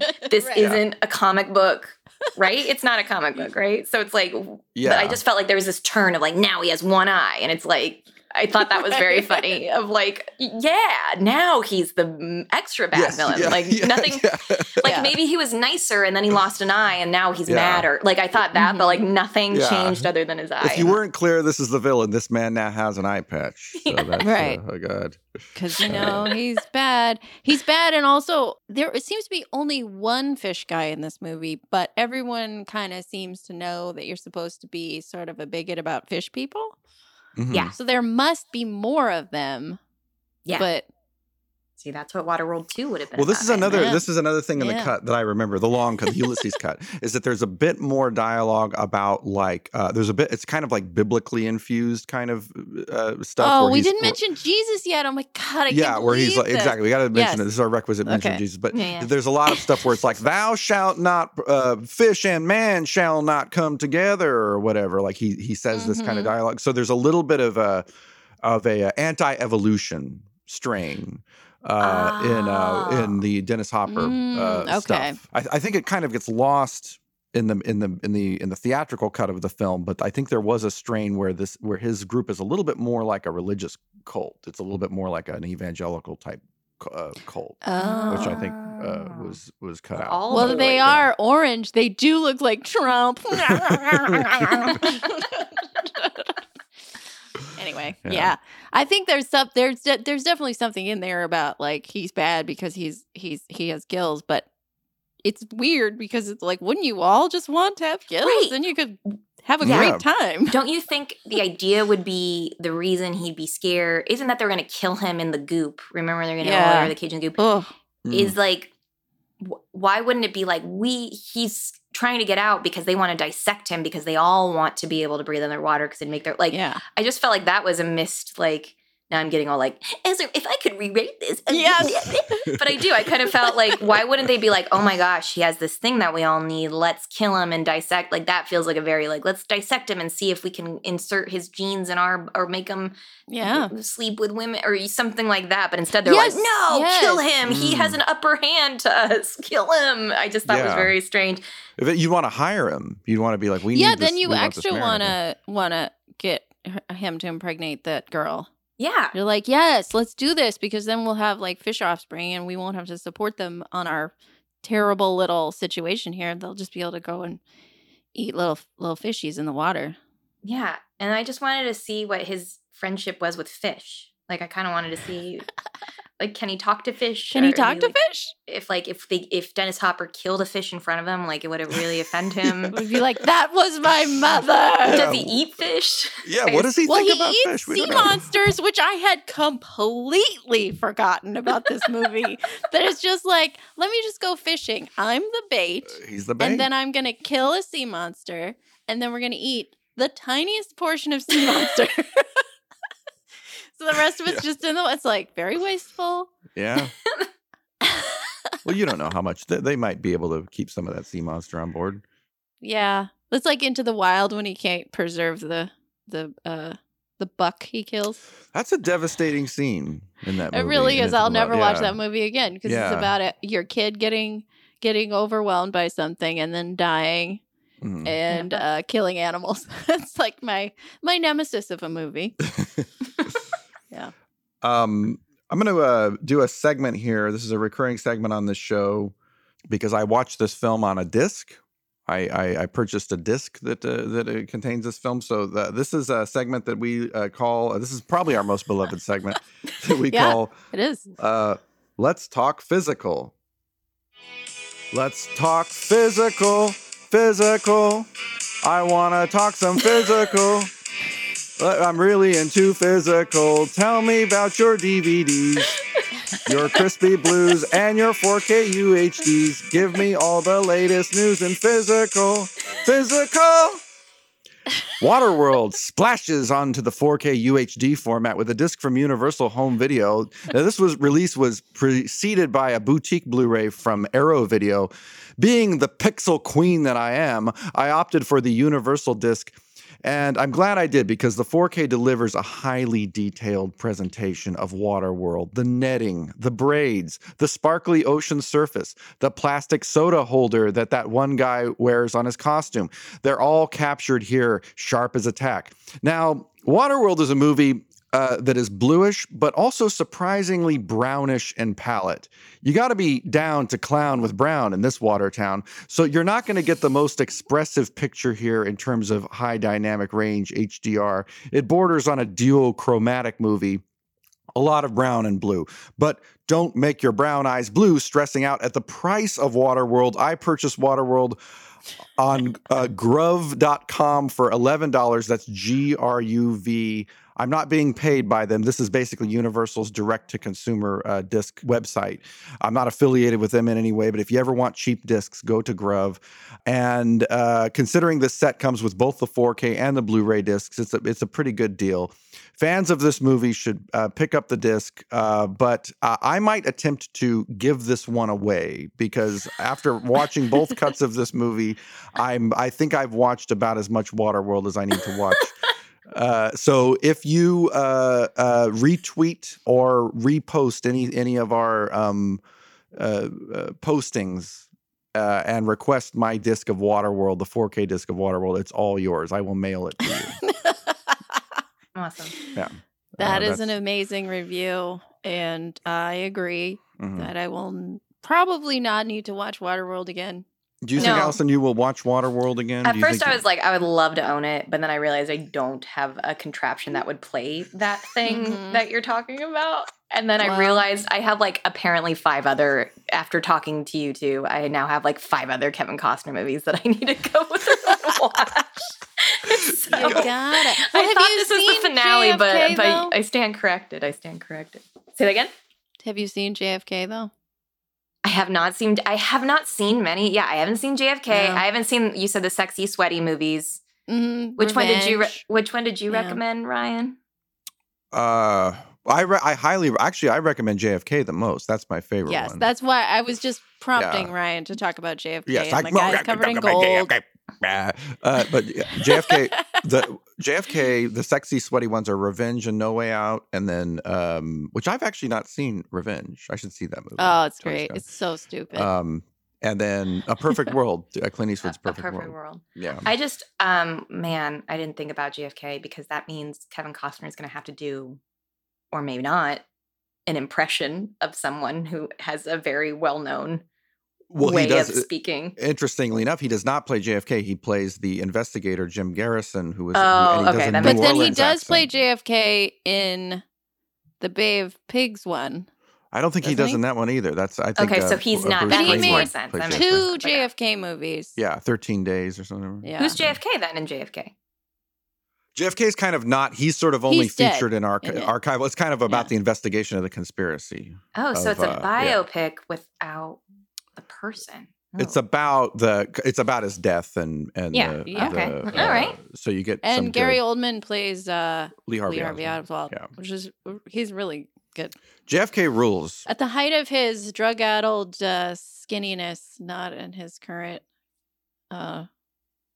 his Mank state. Better state. Better. His healthier state, yes. Gary Oldman was great in Dracula. You know what? I have a Gary Oldman story. Yeah?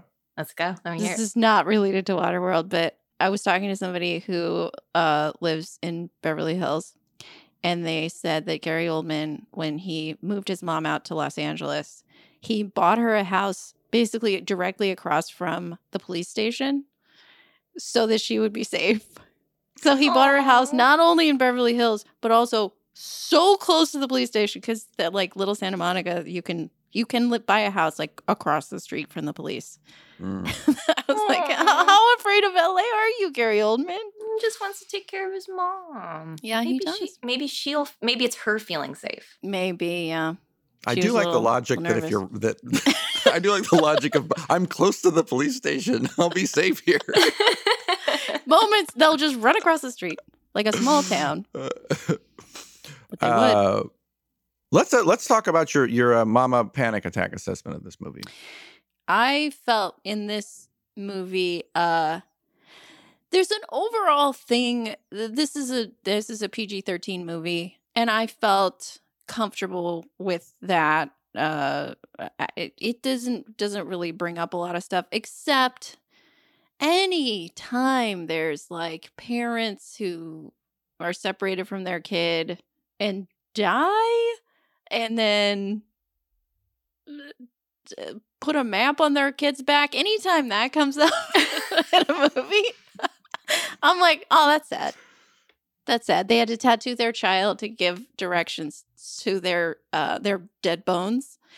No, this is a G. This is not an upsetting movie. Okay, now this is interesting to me because you're saying G, but she's not actually in danger. The kid, but there's a scene. I'm going to tell you, there's a scene in this movie where this guy they pick up it's like another seaman or whatever, and he climbs aboard their boat, and there's like a negotiation about like which one he's gonna like have sex with, and he like he's like I want the little one or whatever. Like that's not that. And Kevin Costner is like, no, you can have the other one. Yeah, you were fine because the cause was there. You were fine because he was there. I was like, it's like there is a security in a type of storytelling that's like this will not happen. If this was a Lars von Trier movie, I would be like, is it gonna is that's actually going to occur right now? Because it might. But it's Kevin Costner. You would never. It's not going to happen. The guy's going to get punished for even thinking that. So it's not. It's like it's the style in which the suggestion is made. I hear that. This is insane. This is just so that we find out how lucky we are to be on Kevin Costner's boat. That's all it's really for. Yeah, okay. Because I always get nervous of little girls kidnapped by old men.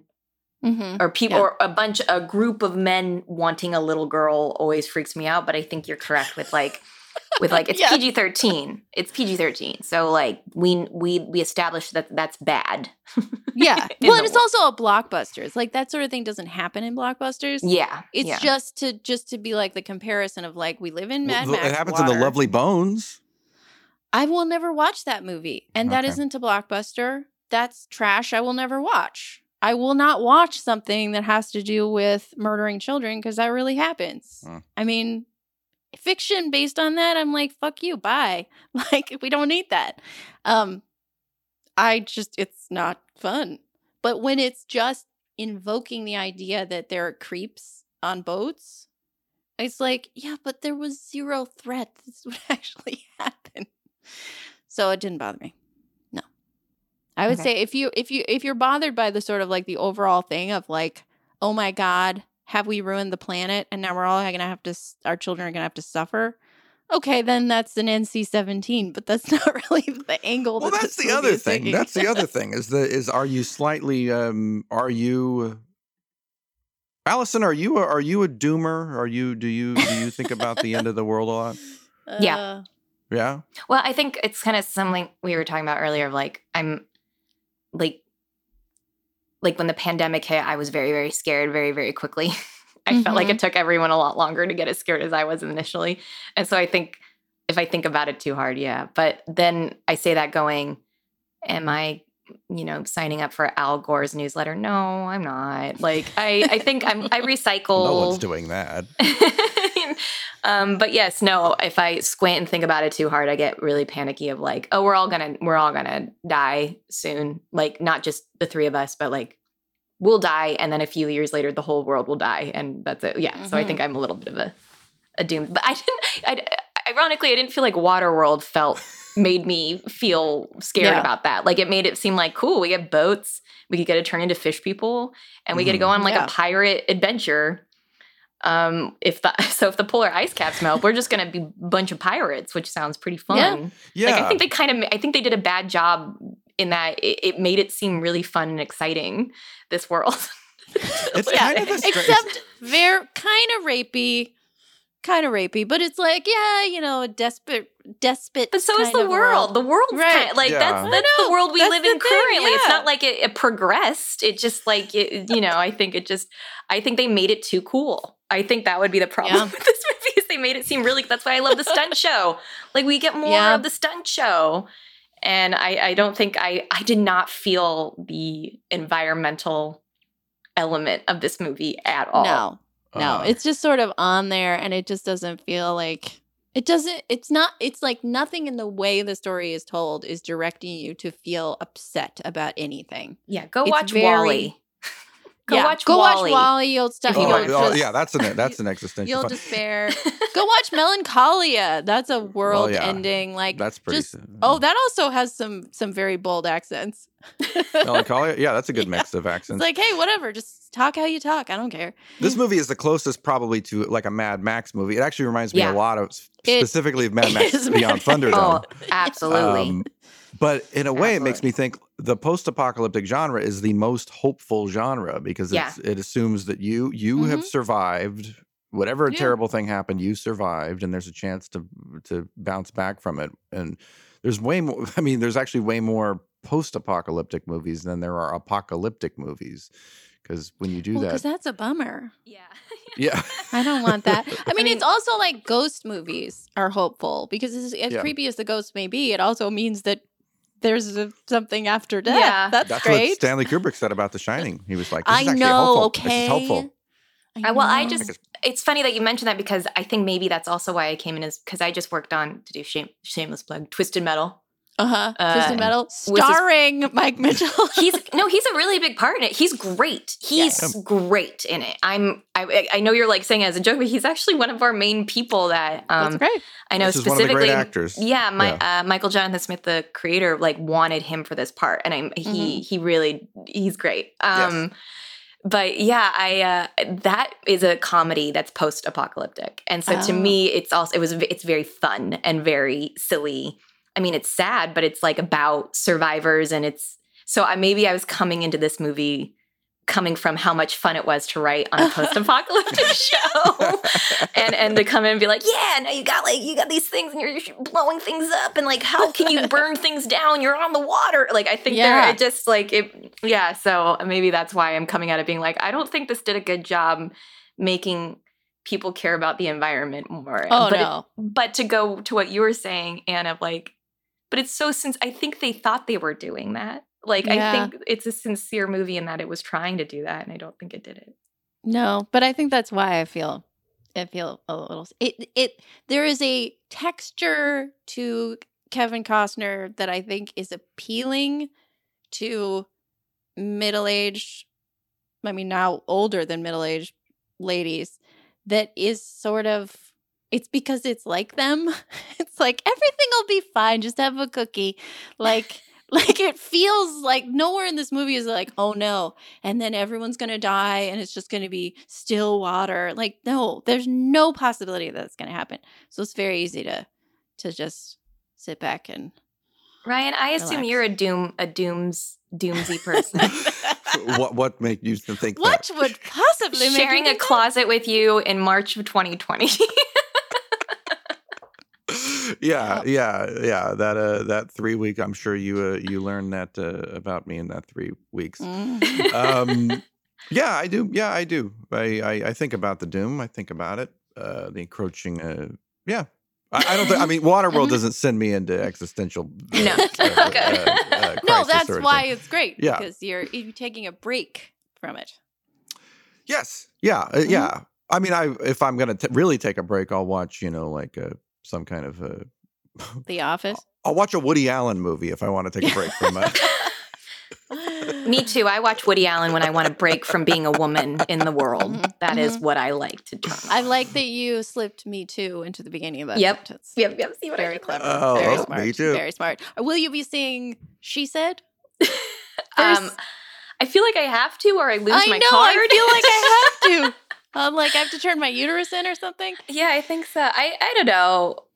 I actually am, because of being an LA person and the Harvey Weinstein of it all is like, I knew for years that thing. I think we all, and so I thought it was a known thing. And so when it wasn't a known thing all around, so I'm curious to see the movie if they talk about that at all. Yeah, if they're like, no one's surprised. We just have to prove it. Yeah, or if they're going to be like, whoa, what? And I think they are going to be more like, whoa, what? And I'm going to get a screener for it. So I definitely. God, that would be so funny. It's going to be like a Scooby-Doo investigation. If it was like a spotlight, like we got him, we got information on Weinstein, and every person's like, yeah. Oh my God, Spotlight. That's such a good movie. Everyone should watch that. But that is not fun. Spotlight is good. Mm-hmm. It's a great Law and Order. It's Mark the best, Ruffalo. one of the best Law and Order episodes I've ever seen. They know and they don't do anything. Yes. Oh, I like Mark Ruffalo. Okay, let's rate this movie on a scale of something that is specific to this movie. We'll go first. Allison, you will go last. Your rating will be forever. Okay. Mm-hmm. The official rating. We'll tattoo it on the back of a child. Great. Yeah. Great. So what of all the items, objects, trinkets in this movie, what shall we rate this movie out of? Urine filters. Oh yeah. I mean, it is the most. It's being the only thing most I remembered. memorable thing from the movie, and the thing that another 20 years may go by, and you may say, "Let me rewatch Waterworld." You'd be like, "I remember the urine." Yeah, urine filter. Mm-hmm. Yeah. So, out of how many urine filters? I'll happily go first. I saw Waterworld when it came out, and I had like I said, the perspective that most people had, which is like, it's not bad, it's kind of a cool movie. I was never a Waterworld detractor. I was also never been that big of a Waterworld booster. I'm not like one of these people that like, it's secretly like the best. So on a scale of 1 to 4, I went in thinking I'm going to give this a 3. I was like, I already know what I think about this movie. I think it's a 3. And Watching it again, what I would say is that I think 3 is just a hair generous. Because it is, I think though it's kind of a cool movie in a lot of respects. I think it lacks like suspense in certain scenes. There's only one really suspenseful scene, and that's when he's in the goo, when he's going to drown in the goo. But like as an action movie, I'm like, this movie has like a lot of jet skis and explosions and kind of cool stunt spectacular type stuff, but it doesn't have like the ticking clock thing where you coherently know what's happening, and it's not like a great, like a Mission Impossible type action movie. And so for that reason, I'm going to say it's 2.5. Burj Khalifa. Sorry, go ahead. Yeah, or it doesn't, whatever. Like think of a great action movie, Speed or whatever, something where you're like, oh wow, they're gonna can they get to that thing by this point or whatever. And like in Waterworld, it's all a little bit like muddy. It's just sort of like hard to know where people are like in the movie. So there's that, and it's also a slightly claustrophobic movie. I think that it's like it doesn't seem to have enough characters that actually have personality. And so that's a big criticism. There's a lot of sexy lamps in this movie. Yeah. Dennis Hopper's like trying to make up for I think for like a lot of what's lacking in the movie. But anyway, it's a 2.5 urine filters for me. Okay. Yeah, I think that's a valid point. I think Dennis Hopper's acting for 2. He's sort of for 2 eyes. For 2 eyes. He's playing to the cheap seats in this movie. I think it's just not. Yeah, I think that it's like if it was like a like a Brigadoon situation where the dry land only appears every 10 years or some nonsense, it would be like, okay, now we have like a reason. But it's just like, okay, we'll eventually find it, I guess, if we actually read the map instead of just talking about the map, like the whole movie. And I think that maybe this is maybe a weird criticism, but I was like, I wanted more of the movie to take place on dry land. Like, it's kind of like you spent so much time talking about it, and then when you get there, it's just like, yeah, it's nice, but what are you going to do? Like, there's no kind of follow-up. Like, you're just going to leave an old man, a lady, and a kid on an island, and that's it. It's a little listless towards the end. I did listen to the movie while I was washing dishes towards the end because it was just like, all right, I don't know. I mean, jet skis. So I would give this movie 2 urine filters because I think it really needed to be written better before they started filming it. Yeah. Devastating note. I agree though. Like, it's hard because I think it's one of those movies that you're like, it could be great. Yes. It could be. You had the stuff. You had all the stuff. Yeah. But like I said, I went in with the bar super low. And so like the fact that I was pleasantly happy and having fun with this was like one thing. Like, I almost want to do 2 scales of like 4 out of 4 in terms of a 90s action movie. I think it's all of the things you want. And Which is fair, yeah. I think it's fair because like I also said like, I watched like Con Air recently too, and my husband was like, it's not Con Air. And I'm like, it's kind of it's all, it's all just kind of ridiculous. But in actuality, like hearing that, like, oh yeah, there was no momentum and there was not much like thought to this story. I guess I would say 2. Yeah, I would say 2 out of 4. However, the stunt show at Universal, 10 out of 4 in terms of a stunt show. It is a fantastic stunt show. But I would say 2 out of 4 urinal filters. Yes. Wow. That stunt show is so weird that stunt show has far outlasted this movie to the point where I'm sure people go to that and they're like, oh, there's this show, Waterworld. Yeah. They don't even know there was a movie. They should then make a movie like Pirates of the Caribbean style where they base it off the stunt show. I think they could. I think they could do Waterworld, the TV show tomorrow, and people would be like, cool, like the stunt show. Like, there's so many people have seen it. I think about that all the time when I'm in amusement parks. And you're like watching the little video for like, hey, everybody, it's Bug's Life or whatever. And I go, more people see this movie than like hundreds of people, thousands of people see that little thing every day. Do you think than anything I've ever made? Is that what the rest of that thought was? For sure. Definitely. No, I know 100%. What you mean. Like when they had like a Bug's Life show, or I think like there's certain rides that you're like, it's Splash Mountain, which I know they're changing soon, but like way more people have been on Splash Mountain than have seen the problematic thing that it's Songs of the South. Yeah, that's right. So like I hear what you're saying. I would love to see Waterworld, the stunt show, the TV show. Yeah. And that should be the name of it. And it's just all takes place in one tank, That is a good name for a show. I'm not even joking. Waterworld, the stunt show, the TV show. It's really funny. That's like an Adult Swim show where it's like obviously it's about the stunt actors. Yeah, I love that. We forgot to mention Jack Black while we're on the subject of the comedy. Jack Black appears in this movie. Little part. He does? Pilot. Yeah. Where? He's a pilot that shoots. Remember, like when the pilots, when there's like a plane flying around the boat, trying to shoot the boat. One of the pilot is Jack Black. No way! God. Yeah. Cool. That is so weird. I did not notice him. Did you know he was in this before? I completely forgot. And then was this wasn't in the extended. This wasn't in the Ulysses. It's not in the extended version. He's in the regular cut. And I saw it and I was like, is that Jack Black? And then I looked it up real quick and it is. And he's also participated in like some oral histories or something. They did Amazing. They went back to the cast and asked them about Waterworld, and he's very funny. He's like, we crushed it. Of course he did. I had 2 IRL interactions with Jack Black in LA, and both times he's been absolutely delightful. 4 stars for Jack Black, 2 stars for this movie. He rules.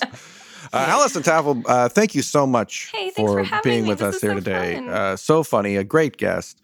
I think everybody knows to see your television if they want to check out your work. Bojack Horseman, Twisted Metal coming up. What else you got going? Where do people find you? What else? What do you want to tell people about? I'm not on Twitter anymore ever since that person bought it.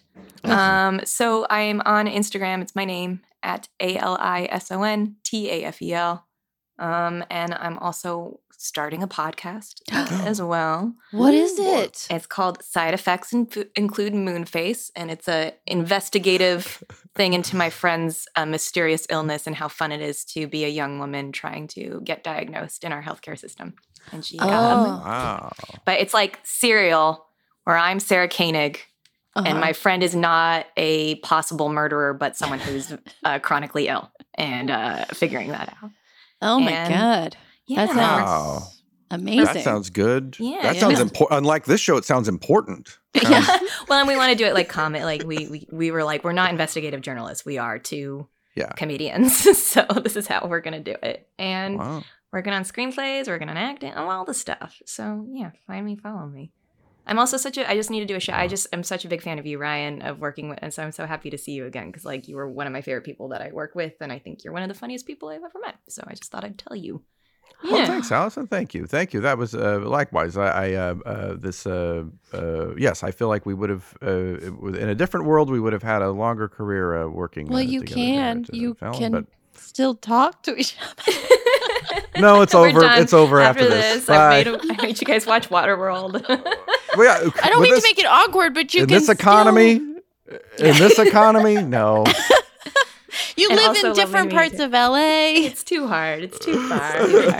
It's too hard. Well, it was lovely to meet you, and thank you so much for spending so many hours on Waterworld. This is coming out to be like 5 or 6 hours of Thank you. It's a lot of life. It's a lot of life to give to this to give to this show. So thank you so much. And we will see you guys. Oh, if you want to follow this show, it's Mama Needs a Movie Pod on Instagram, and don't even go to the Twitter. Bye, Twitter. We're gonna start up a TikTok, so get ready for us to do the pirate dance from Ready from for Waterworld. TikTok. Get ready for some old people trying to do some TikTok content. Coming at you. Yay! Okay. Bye. Bye.